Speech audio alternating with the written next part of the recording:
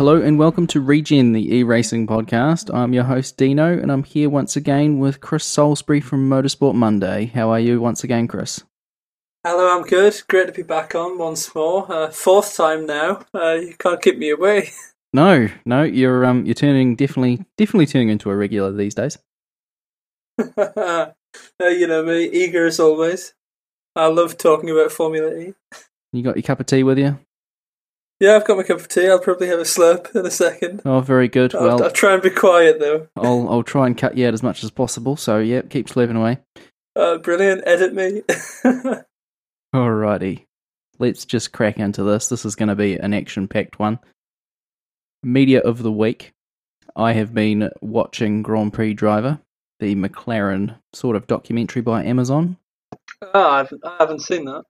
Yeah, it is a very interesting behind-the-scenes look into what actually goes on in the factory and the different sort of, well, the behind-the-scenes footage of what drivers do and how hard they push themselves and just some of the struggles of McLaren and the Honda engine. It was a real eye-opener about why they struggled so much. Yeah, I mean, I would imagine there'd be a few problems in that scenario. Yeah, it's definitely worth a watch. So, do you have a media of the week, Chris? Yeah, I'll have to give that a peek. Over the past week, I've been watching a TV drama called War and Peace. Absolutely fantastic. It's only 6 episodes though, which is a bit annoying. But it's based on the book War and Peace by Leo Tolstoy, and absolutely fantastic show. It's got Paul Dano and Lily James, who was in I want to say it was a live action version of Cinderella that was Disney, but absolutely fantastic show. I've seen it before. It was released in 2016, as I just said. Definitely check it out if you get the chance. Very good. Cool. I will have to check that out. You'll have to send me some links for where you can find it. Yeah, I will. We'll insert them into the description, and yeah, very good. Very good show. Very good. Excellent. Now, Chris, bit of controversy also in the Jaguar I-Pace E Trophy with it coming back for Sanya. New track, obviously. Sanya. We've seen it at Adria, Mexico City, Hong Kong, and Sanya again. And it was a very controversial race, actually, and it was when is it not? Good. When is it not? Yeah, when is it not? You know, it's that's electric racing at the moment, isn't it? Though completely unpredictable, sprinkled with a bit of controversy. Yeah, that's how we like it. We love it for it. Really, we love it for it. Yeah. Okay. So, first Kaka Bueno, second the Kiwi Simon Evans, and third Stefan Radzinski. Now, Simon Evans now leads the championship with 46 points after Brian Sellers was disqualified. Now, I saw you. I didn't read it. I'm a terrible person. Oh. But well, I've been writing the show notes for this, to be fair. So need those readers. Yeah, I'll read it after. But Brian Sellers was disqualified for suspension, was it? Yeah. So originally in the final result, it was Sellers who took third. He started from third place in the race, and it's a very lengthy statement, but after post-race scrutineering, it was found that he didn't use factory-installed dampers and springs on the rear suspension of his car, right? And that failed to comply with the championship's regulations. So he used the wrong springs essentially, and they weren't up to Jaguar Land Rover specification. Right. Wow. But also, when it was examined further, there was a cable tie found strapped to the rear shock absorbers of his car, which would increase roll rigidity and therefore stability in the rear suspension. Oh no. And I think it was that eventually led to the disqualification, because it just changes the whole balance of the car, essentially. Yeah. So that's what led to his downfall. Oh. And do you know if all the cars get scrutinised, or is it just random checks? I'm not sure, because I haven't been able to get to an I-Pace E Trophy race this year, so I haven't seen the whole process of how it works. But in Sanya it was a only 11 cars race. So I would imagine that all of them would be scrutineered. I mean, Formula E, they're all scrutineered afterwards. So Yeah, for sure. I'm presuming it would be the same procedure. Okay. Well, very unlucky. Yeah, very unlucky. Yeah, it puts Simon Evans up the top, which, yeah, that's good for us Kiwi. So let's keep him there, and a good showing from him. Stefan Radzinski with his first podium. Yeah, so we've had Simon Evans shoot back to the top. He's leading once again after Adiria, and then we've got Radzinski in third, and that's TW Atachita's first podium in the series, his first podium in the series, but probably quite. It'll give him a bit of hope as well, because he hasn't had the cleanest run in the championship. He had a couple of DNFs, some scrappy races, and yeah, third for him. He originally finished fifth at the line. He finished fifth at the line. The disqualification from Sellers put him to fourth. But then Sergio Jimenez was also handed a 1 second time penalty after the race. Oh, very good. Yeah, so the 1 second time penalty put Radzinski up another place, and that was because Jimenez pulled off another questionable overtake in the final stages of the race. He's good at that, yeah. Yeah, he's good at that, but we like that he's good at that because his overtaking's fantastic. Yeah, we do. It really is perfect. Alrighty. Yeah. We will jump into Formula E and Quali and Superpole. This was a bit of a surprise, but really I should have known that the Nissans would be quick. So we had in Superpole Alexander Sims, Daniel Abt, Sebastian Buemi, Jean-Eric Vergne, and Oliver Rowland. And Rowland coming out on top with pole. Did you think this was going to be the outcome? Oof, it's a hard call, really, because we've seen Rowland up there. It was his third Superpole appearance in a row. And the Nissan package has been showing a lot of pace recently, particularly on Rowland's side of the garage. But I didn't expect him to take pole. After finding out that Buemi was in Superpole, I immediately thought Buemi will get pole. Here we go. Sebastian Buemi. He's a qualifying machine. He's a Formula E machine. Put that man behind a solid car, and he'll deliver you a solid result. But that wasn't the case. Buemi crashed in turn 3 in his final qualifying run, and that just left Rowland unchallenged, really. Yeah, I guess Jean-Eric Vergne only a 10th behind, so it was pretty tight. Yeah, exactly. I mean, Abt started off qualifying. He completed his qualifying run, and then we had Vergne, who was the second slowest in the top 6, because he was 5th fastest in the group qualifying stages. And then eventually Vergne's time that was set as the second time in the session ended up as good enough to be second best. But that was because Buemi crashed, obviously. I think if Buemi hadn't have had his incident, he would have been up there, obviously. But also Alexander Sims. We saw Sims didn't take part in Superpole, for those who haven't seen qualifying or haven't read any media or looked at anything. But Sims was supposed to take part in Superpole, but had a gearbox failure. He was just unable to select gear and select drive in the car. Yeah, just couldn't go. Yeah, he just couldn't go, so he couldn't complete his final qualifying run, but he was very fast. He was very fast in qualifying. He was, yeah. Yeah. It was a very tightly grouped initial qualifying, though, among the 4 groups.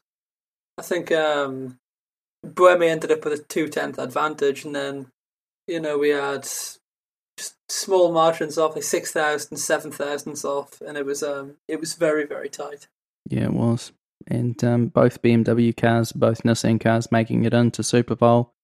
I mean, I think the Audis had the pace. I don't know what happened to Lucas di Grassi. He was quite a wee way down the order. Yeah, I would have expected Lucas di Grassi to be up there, but he was qualifying in Group 1, I believe. And Sanya was a coastal circuit again. And we see this in Punta del Este all the time, where sand will be blown onto the circuit will become a bit dusty and dirty, because of a lack of running in between FP2 and qualifying. And then Group 1 immediately sees its traditional disadvantage because it has to essentially act as one big hoover and clean-up circus for the rest of qualifying. We saw Sam Bird struggle. He was the first man out in qualifying. And I think he ended up in 16th overall. Well, in that case, well done to Da Costa, Group 1. Yeah, Da Costa was very pacey. Very good. I'm not sure how much of an advantage he has. I think it was about half a second advantage over the remainder of the Group 1 runners. Which is just incredible when you think about it. So, yeah he obviously did enough to start third in the race. Yeah, I mean, it was a great result for Da Costa. The BMW package was very strong in Sanya. It was because the BMW is an efficient car, and it's not short on power either. But what was interesting though was the Nissan car. So I don't know if you've read anything over the past week, but it's emerged that Nissan is running a double motor generator unit in its powertrain. Right. Which is very interesting. So obviously in Formula E, in its first season, we saw a stock powertrain be used. I want to say it was developed by Renault. I might be mistaken, but I am waking up at the moment. Thank you for joining us. So don't quote me. But in season 2, we saw Formula E teams be able to develop their own powertrain using their own specification. And we saw DS Virgin Racing use a double two-motor generator unit in season 2. And then Neo have also tried it from season 2 to the end of season 4. I think they've given up on that there now, though.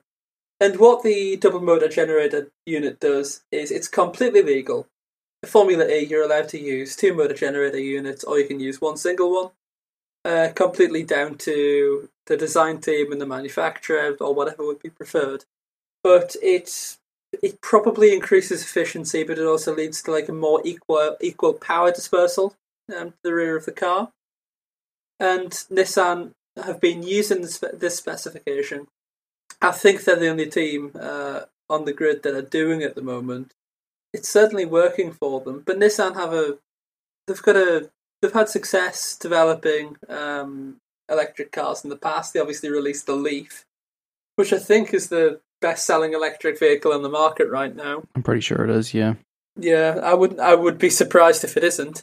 There's plenty of them driving around here. Yeah, there's loads down here as well. Yeah, everywhere. I'm up here. But well, it depends which way you spin the globe, but yeah. Yeah, or which way you're holding it. Upside down, if in this case, because I'm so worn out. Yeah, I just think that's quite interesting. With the Nissan car. Okay, the race. A very chaotic start. Pascal Wehrlein caught napping, it seems, but makes up some lost places back. And very curious, he might have been talking on the radio, I think it was, and just didn't expect the lights, because the lights took a long time and then went pretty quickly, so... Yeah, the lights took so long to go out in Sanya. I was waiting for the at least the first red light to go on, and the drivers were parked for what seemed for forever. I'd love to actually time it to know how long it was. The cars were parked for so long, it actually left drivers caught completely off guard. So Wehrlein was on the team radio apparently. I had a terrible getaway on the grid, but he was able to fight back through the field. Yeah, it was a good fight back from him and D'Ambrosio. Yeah, it was a solid result. Some crashes certainly helped their cause late in the race, but we'll start with Nelson Piquet. Now, this has to be the most under pressure driver right now. Would you agree? Yeah, definitely. Piquet is. Yeah, I think this is a make or break season for Piquet now. It's a sink or swim season, definitely. Because you've got to say, he's. Dare I say it? Do Jaguar keep showing faith in him? Is it just a rough patch in the second half? As we head into the, I guess what would you call it, the European leg of the season? that things might improve? I don't know. Jaguar, who do they have to turn to at the end of the day? They've got Ho Pin Tung as their reserve driver. Yeah, maybe just yeah. But I think at that stage, it's better to keep Piquet in the car. But this off spell for Piquet hasn't. It isn't just this season. He's only finished inside the top 10 on 2 occasions in the past 13 races in Formula E. Of those 13 races, he's only seen the checkered flag in 5 of them. Mm. And it's a dismal run of form. Piquet was obviously Formula E's inaugural champion. He hasn't finished inside the top 3 for over 40 races now. And I think it's a sink or swim season, definitely, for Piquet. But he didn't help his own case in Sanya either. He was fighting through the field. He was massively off the pace in qualifying. His teammate Evans qualified in 20th. Over a second off the pace, and he crashed the car in turn 5. Piquet didn't crash the car at all and was 1.7 seconds off the pace. It's incredible. It's incredible. And then Piquet crashed in the race eventually and just took full responsibility for it. I've got some quotes somewhere on Piquet. He says, obviously it doesn't help both of us starting at the back. Usually there was strategy, which is being aggressive. In my case today, I take full responsibility for hitting the wall. I was pushing, I had nothing to lose, and I had to try and gain positions. The team have been working hard, but we need to work harder and continue to make progress to put us in a better position for qualifying and a better position for the race. Yeah, that's it. They're struggling over the pace of one in qualifying on their 1 lap pace, and that's impacting their race result directly. So right, well, I'd be calling up, Maxi Gunther and being like, "Hey, how's it going? You wanna hop in the car over here?" Yeah. But slide into the DMs. Slide into the DMs. I love that. Slide into the DMs of Maxi Gunther, Jaguar. Go on. It's good. What you doing? Yeah. Hey, how's it going? You wanna? What are you up to? You wanna come and have a meeting and maybe drive our car? Anyway, job? You want a job? Yeah. So, with 21 minutes to go in the race, Vern, with a great overtake for the lead, just chucks it up the inside of Roland, and then is completely gone up the road easily. This was a great piece of driving. This was composure that we haven't seen for a while from Vern. Yeah, it hasn't been he's the reigning champion in Formula E, and his season has been uncharacteristic for a driver of his caliber. He failed to finish in the points in Santiago, Mexico City, and Hong Kong, so it was a dry spell of 3 races. And that equalled his worst run of form in Formula E to date. That was back in Season 2 when he was driving for Virgin with that, 2 dual motor generator unit package. But, yeah, it was a total upturn in form from Vern. And Vern's performance in Sanya really does warrant praise, I think. Because in practice 1, he was struggling massively for pace. The car had changing balance, he was locking his tyres, Diaz Techeetah had to bleed the brakes, and it was looking like a very difficult weekend for them, potentially.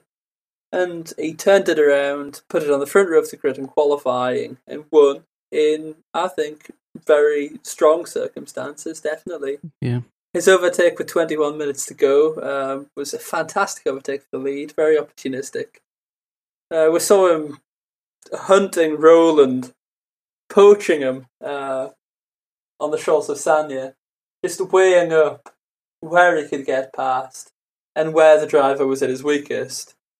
Saw the opportunity in turn 11 and just went straight up the inside. Fantastic. Brilliant. Yeah. Yeah, that's probably my moment of the season so far, to be honest. It was exceptional. What's typical with Formula E, of course. The race in Sanya was different to what we've seen this season. There wasn't as much overtaking. I think that was probably because of the circuit layout. Perhaps I don't think it was the best circuit we've been on, but it was good. But it was very much the race felt like a procession to start off with, but as Formula E does, in the blink of an eye, the click of a finger, so much can change. And Verne overtaking Rowland with 21 minutes to go was a catalyst for just one big colossal titanic battle at the front, really. I think the commentators put it perfectly that the cars behind smelt blood, and Yes. Rowland went over the curve and lost a piece somewhere, and then the other cars were right on his tail, and it was a straight defense on it. straight on it. You know, any sort of weakness, they are there, Well, exactly. which was awesome. Yeah, it definitely all kicked off after that. I mean, the field backed up behind Rowland. It was like a procession. I think it was the top 7 cars on track that were just nose to tail. Verne found his way past Rowland, then Da Costa was sniffing at the driver. I think I want to say he looked up turn. No, he didn't look up at turn 3. He tried to overtake in turn 5, picked up a bit of damage, and then Abt had a go, and it was just fantastic to watch. It really was. And Alexander Sims' crash, that was unlucky. Just finding himself on the inside a bit too close to the wall. I think Andre Lotterer gave him enough room. What are your thoughts on this one? Yeah, I would agree with that. So Sims' race came to an end in turn 5. So while Da Costa, had a sniff at Rowland on the inside, it was Lotterer who thought, I'm going to pull this overtake off, and in true Lotterer fashion he did. Charged straight at the inside of Sims, performed the overtake, but Sims was left hanging out to dry around the outside, basically, and just slapped the exit wall of turn 5 and into turn 6. That caused suspension damage to the car, and he obviously retired as a result. But I think, Lotterer was completely justified in his overtake. It wasn't a clean overtake. Well, he didn't make contact with Sims at the end of the day. No, I thought it was perfectly fine. Yeah, I thought it was perfectly fine. He left the room. There was an investigation post-race, but it was decided that it was just a racing incident. Sims felt that Lotterer was to blame for the accident, and he still does. But if I was Sims, I would probably say the same in all honesty. So I think it was justified, really. Alrighty. Buemi, Frains, and Degrassi. This is a bit of a tangle. And Buemi at fault, or is Frains at fault for potentially moving under braking? It's a classic debate, isn't it? It is, yes. It will be soon. It will be. Yeah. I mean, I haven't gone back and looked at it. I just saw the race, and Frains absolutely ploughing into Degrassi, which that was him done. He wasn't going anywhere after that. And I think he was running 6th, and then couldn't finish the race. Yeah. So the crash happened in turn 8, didn't it? Yeah. It was Frains was pressuring Degrassi massively in the closing stages of the race, but then he came under pressure from Buemi, and Buemi started from the pit lane and had this fantastic drive. He fought from the back of the grid all the way through the field to be running inside the top 10 competitively and really challenging the points runners. The whole race turned on its head in the penultimate lap. The timing screens had hit 0. All Verne had to do was cross the line, do one more lap, and then job done, race over. And no sooner had Verne gone through the turn 8 hairpin, and the rest of the field started following through. And it looks like Robin Frains did brake earlier into the corner. Then that caused Buemi to run into the back of him.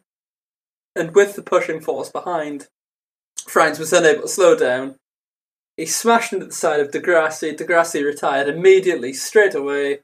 jumped out of the car, full course yellow deployed, and then the race entered the yellow flag conditions and controlled conditions. So the results: Jean-Eric Vergne takes the win, and he also gets the fastest lap. Oliver Rowland on pole and gets second. Da Costa in third. Andre Lotterer, that's a good drive from him, up from 7th. So he comes 4th. 5th, Daniel Abt. Jerome D'Ambrosio, pretty much inheriting 6th. Pascal Wehrlein inheriting 7th. Buemi in 8th. Mitch Evans, a storming drive from 20th to 9th. And shout out also to Felipe Massa coming home in 10th from 15th on the grid.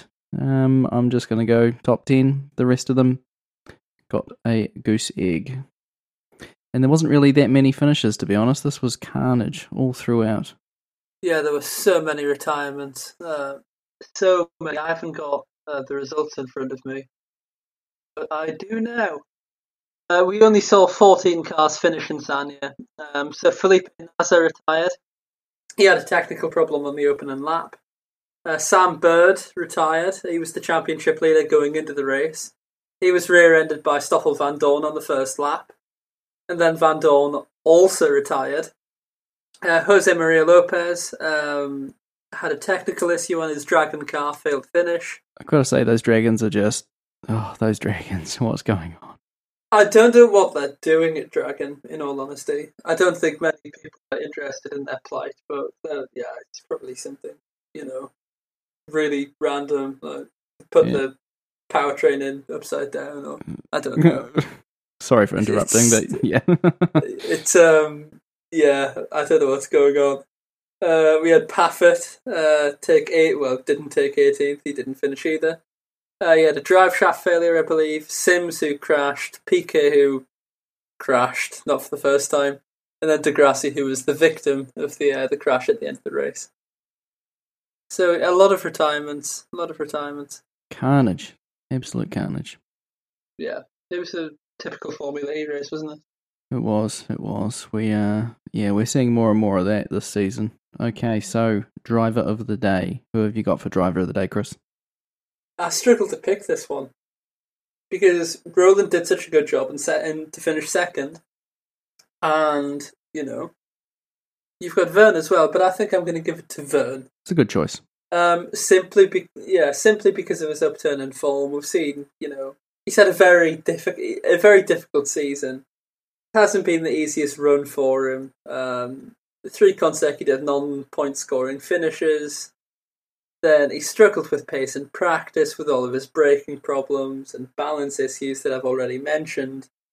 And then a total turnaround of performance, front row of the grid, the win. I thought it was a very controlled and measured drive. Yeah, Vergne gets it for me. What about you? I was going to go Buemi, but I'm going to go for Rowland. Yeah. The Nissan looked really good. I think like he said, he probably needs to work on his race pace, but I do think that it was looking really good, and hopefully he can get the win next time. I mean, that's the thing with Rowland. You've got to remember he's a rookie in Formula E. I think, it was his 7th race start in Sanya, and compared to someone who's as experienced as Vergne, it was Vergne's 49th race start. He really did impress, didn't he? He did, yeah. He mixed it up with the big boys and the veterans of Formula E, the big Formula E powerhouses and names. And it was expected that the race in Sanya was going to be very heavy on energy efficiency and energy usage. So obviously to manage energy figures was important, but we didn't really see that problem at the end of the day. I think all of the cars finished the race with double figures of percentage left on their battery. So, yeah, that's thanks to the safety car and the full course yellow, but yeah, plenty of full course yellow safety cars. So yeah. So that is 6 different pole sitters and 6 different winners. Is it from 6 different teams? Yes, it is. Oh, I think it is. Yes, it is from 6 different teams. 5 different powertrain manufacturers. The most unpredictable motorsport in the world. Most unpredictable motorsport in the world, most unpredictable Formula E season to date. You just can't... It's impossible to predict every race. What a time to be alive, listeners. Oh, fantastic. Okay. Right. So the Drivers' Championship. This now puts Antonio Felix da Costa up on top of the points with 62, Jerome D'Ambrosio 61, and I've got to say, he just keeps picking up the points, D'Ambrosio. You know, just chipping away, just getting the recovery. Jean-Eric Vergne goes from 11th to 3rd with 54 points. He's back in the fight. I think it was not too long ago that I said that Vergne wasn't going to be able to defend his title, and I think I just wrote him off too early. Yeah, I think I said that Vergne would win this race. Yeah. I was so happy when that happened. I bet you were. Sam Bird. It's nice to predict something. It is. Yeah. Sam Bird now 54 points after scoring nothing this race. Lucas Di Grassi 52 with Mortara on 52. Daniel Abt up to 44 points. Robin Fraines, he's down to 43 points. Andre Lotterer at 41. He's slowly making his way up after that disappointment in round 5. Pascal Wehrlein slowly chipping away on 36, as well as Mitch Evans now on 36. Oliver Rowland on 27. So those are the main contenders at the moment. But I think, yeah, anyone in that sort of range is still in the fight. I think we've just passed the halfway point of this season, and it is completely unpredictable to predict who will win the championship. You've got Da Costa on 62 points, D'Ambrosio 61, Vergne 54, Bird 54. It's so tightly grouped. I was just doing some very quick mental maths. And with the Rome Prix being the next race, we could see Andre Lotterer, who's in 9th, with 41 points. If he did win in Rome, he could take the championship lead. In the space of one race weekend, we've seen Vergne jump from 11th to 3rd. It is great. It really is unpredictable, and no one knows what will happen every weekend because, you know, it's really good. Fantastic racing at the moment, and you know, this new Gen 2 package is delivering. The race format is delivering. TAC mode is fantastic. I think Formula E have really hit the nail on the head this year over the racing action. Definitely. Best season to date. And that brings us to the Teams Championship. Envision Virgin Racing on 97. Also tied now with Mahindra back up top with 97. Audi, 96 points now. This is, this is very quickly turning into the Audi and DS show again. DS with 95. BMW with 80. Venturi 67. Nissan 46. Panasonic Jaguar 37. HWA 7, Neo 6, and Geox Dragon 2. Just a note, Tom Dillman is the only driver with 0 points, as well as Felipe Nasr.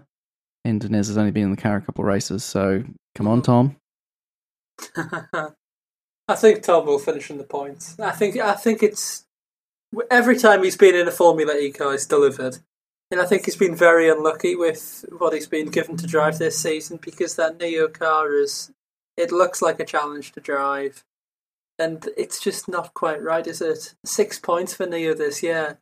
I don't know how many points they had at this stage of last season, but it's such a difficult season for Neo. And Sanya was their home race as well. They're a heavily Chinese-influenced team. Registered as British, I believe, because they're based in Oxfordshire, actually, quite close to me.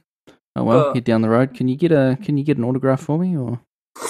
I will. I'll try my best. Actually, if you this one I'm going to get inundated with tweets from people going, "Oh, can you get me one?" Well, no. Yeah. Just get Tom to sign a stack if you can. I'll auction them off on Twitter. But difficult season for Neo at the moment. Very difficult. But Geox Dragon at the bottom of completely at the bottom with 2 points. Yeah, well. Dismal. That's just very hashtag put little Gunther back in the car. Yep.